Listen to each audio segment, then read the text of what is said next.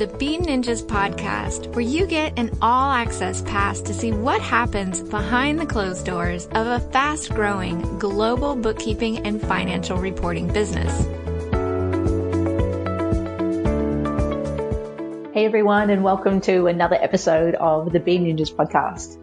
I'm recording a solo episode today, and we're going to be chatting about leadership and communication and management. Before we jump into that, a little bit about what's been happening over the last week at Bean Ninjas.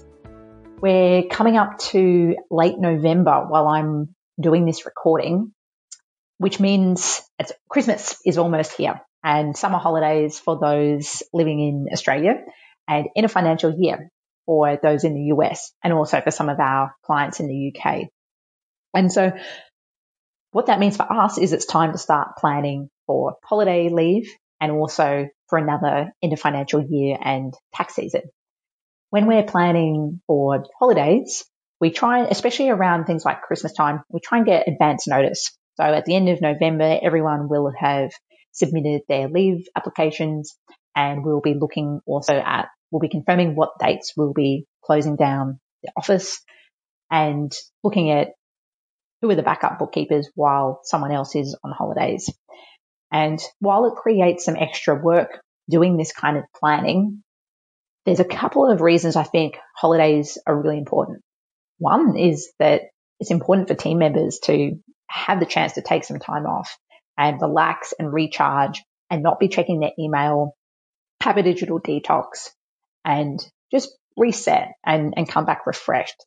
And I think it's important to encourage that and to have at least a couple of different breaks throughout the year, and more than 1 or 2 days. I don't feel like that's enough to really refresh and relax.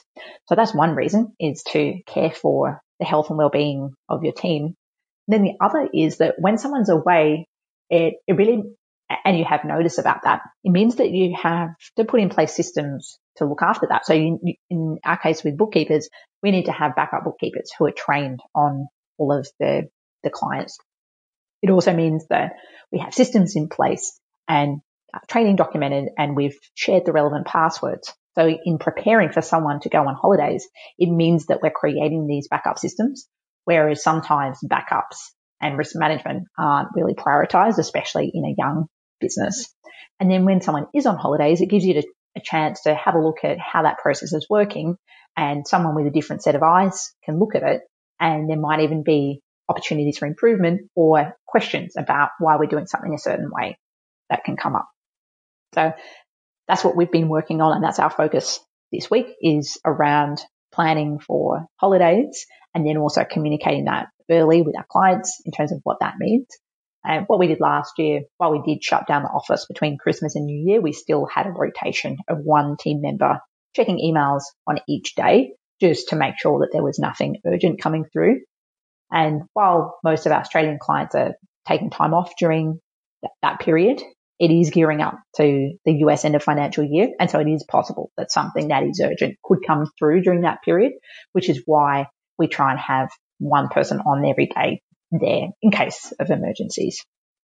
Not that we really expect bookkeeping emergencies, but it is important to have that option, and for clients to feel like they can be looked after. So on to today's topic, which is around team management and communication.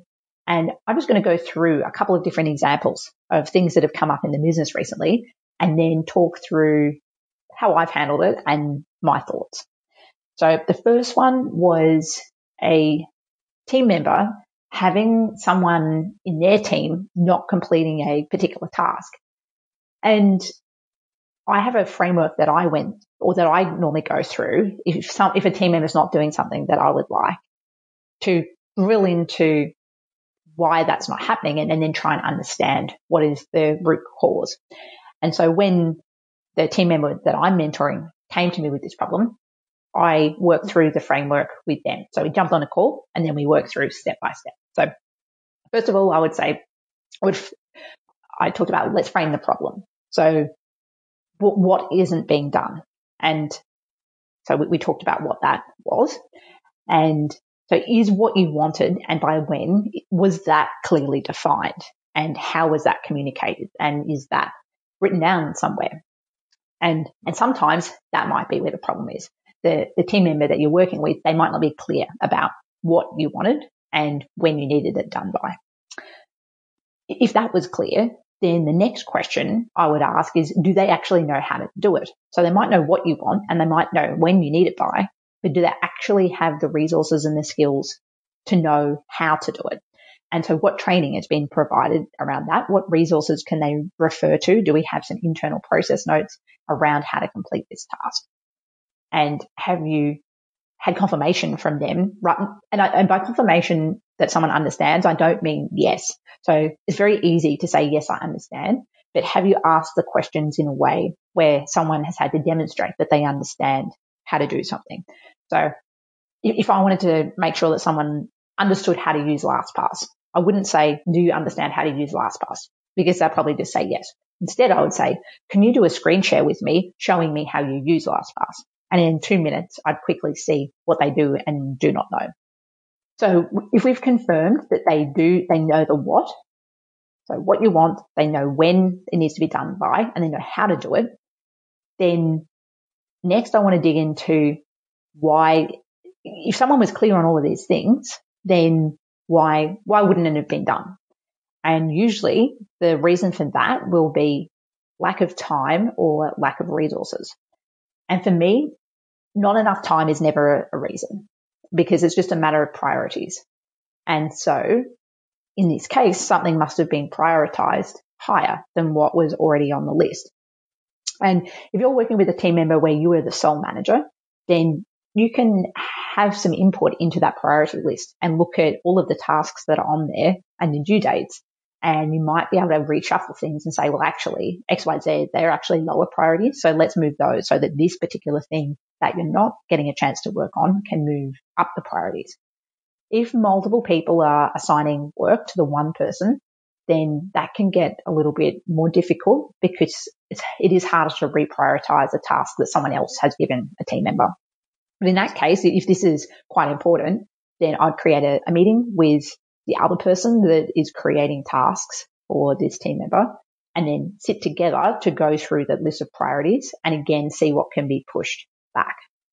If we've agreed that they know what is needed, when it needs to be done, how to do it, and they've got the time and resources to complete it, and a task still isn't being done, then maybe there's another issue. Maybe they don't agree with what they're being asked to do, or they think it's a waste of time, or they don't like the process.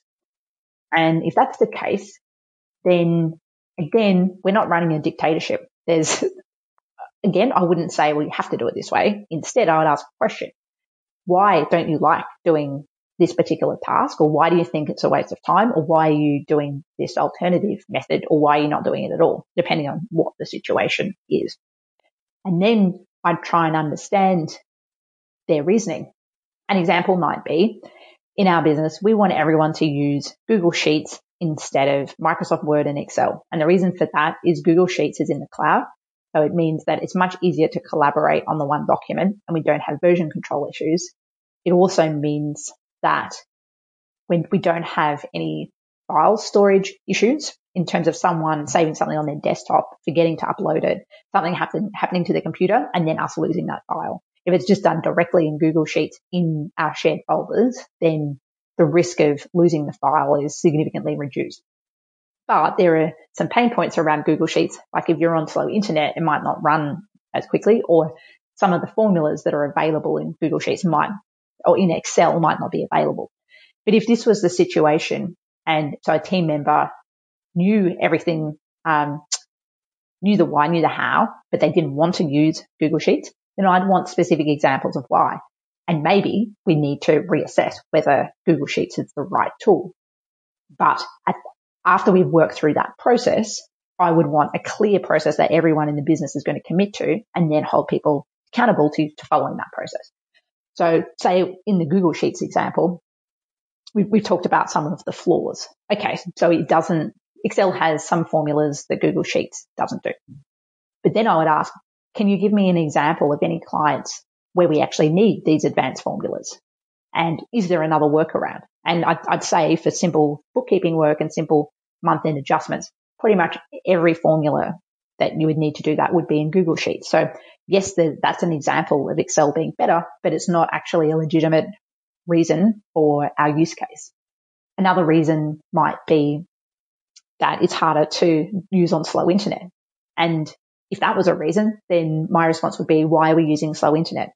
And because slow internet would be an issue not just for Google Sheets, but actually that's an issue for using Xero. It would be an issue for running many of the programs that we use in the cloud. So the underlying issue here is not Google Sheets. It is slow internet, and we need to get that resolved as quickly as possible because we're a cloud business.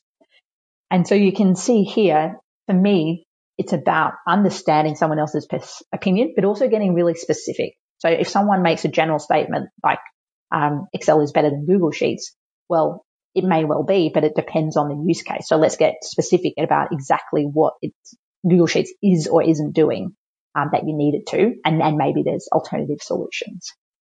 So just to recap on this, as I said, it's not about running a dictatorship. We run the business like a democracy and with very little hierarchy. But in order to do that, we need to commit to processes and one way of doing things in the business. And so when team members are assigned work or when they agree to do something, it needs to be really clear the what, the when, the how, that they have the time and resources, and then also that they're agreeing to the process.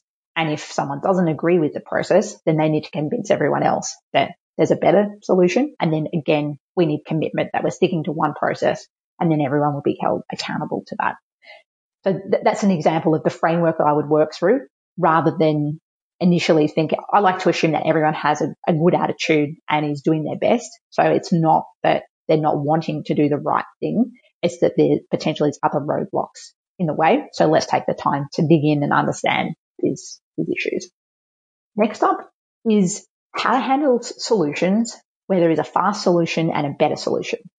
And this would apply to a client situation. So there might be a quick workaround that gets the result that you need. And then there's a best practice solution, which is more time consuming and potentially more expensive. One example of that might be if you're migrating data across from Xero, one example would be to bring in a trial balance, which is just the balances at a point in time. And the other method might be to bring in all of the transactions. So as well as the balances, you have all of the history. But that second method is significantly more expensive.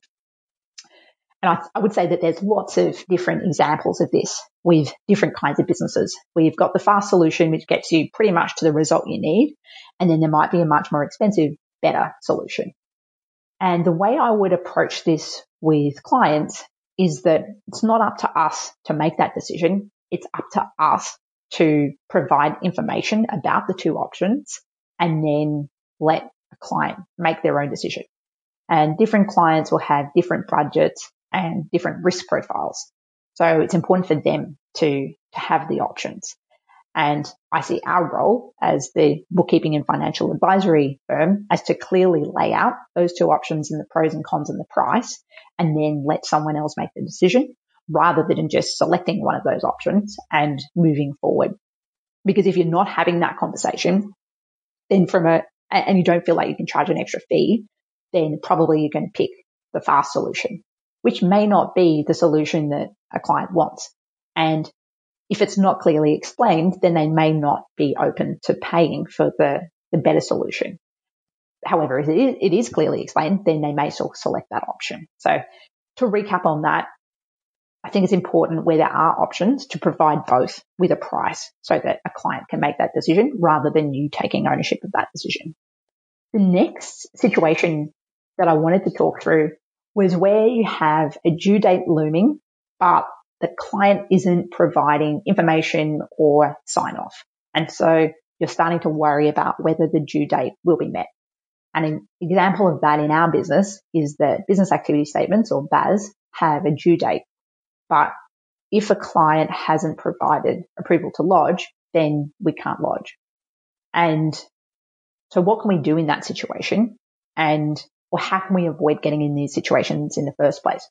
Because one solution might be to lodge the business activity statement without the client approval. And for me, that's not an option. That is not following the process. And it also means we're taking on the risk because we haven't done the right thing, which is to have client approval before we lodge. So that's not an option. The other is to potentially lodge late. And again, that's not an ideal solution. So what can we do to avoid late lodgement? And in this case, I think part of it is around setting the right expectations up front.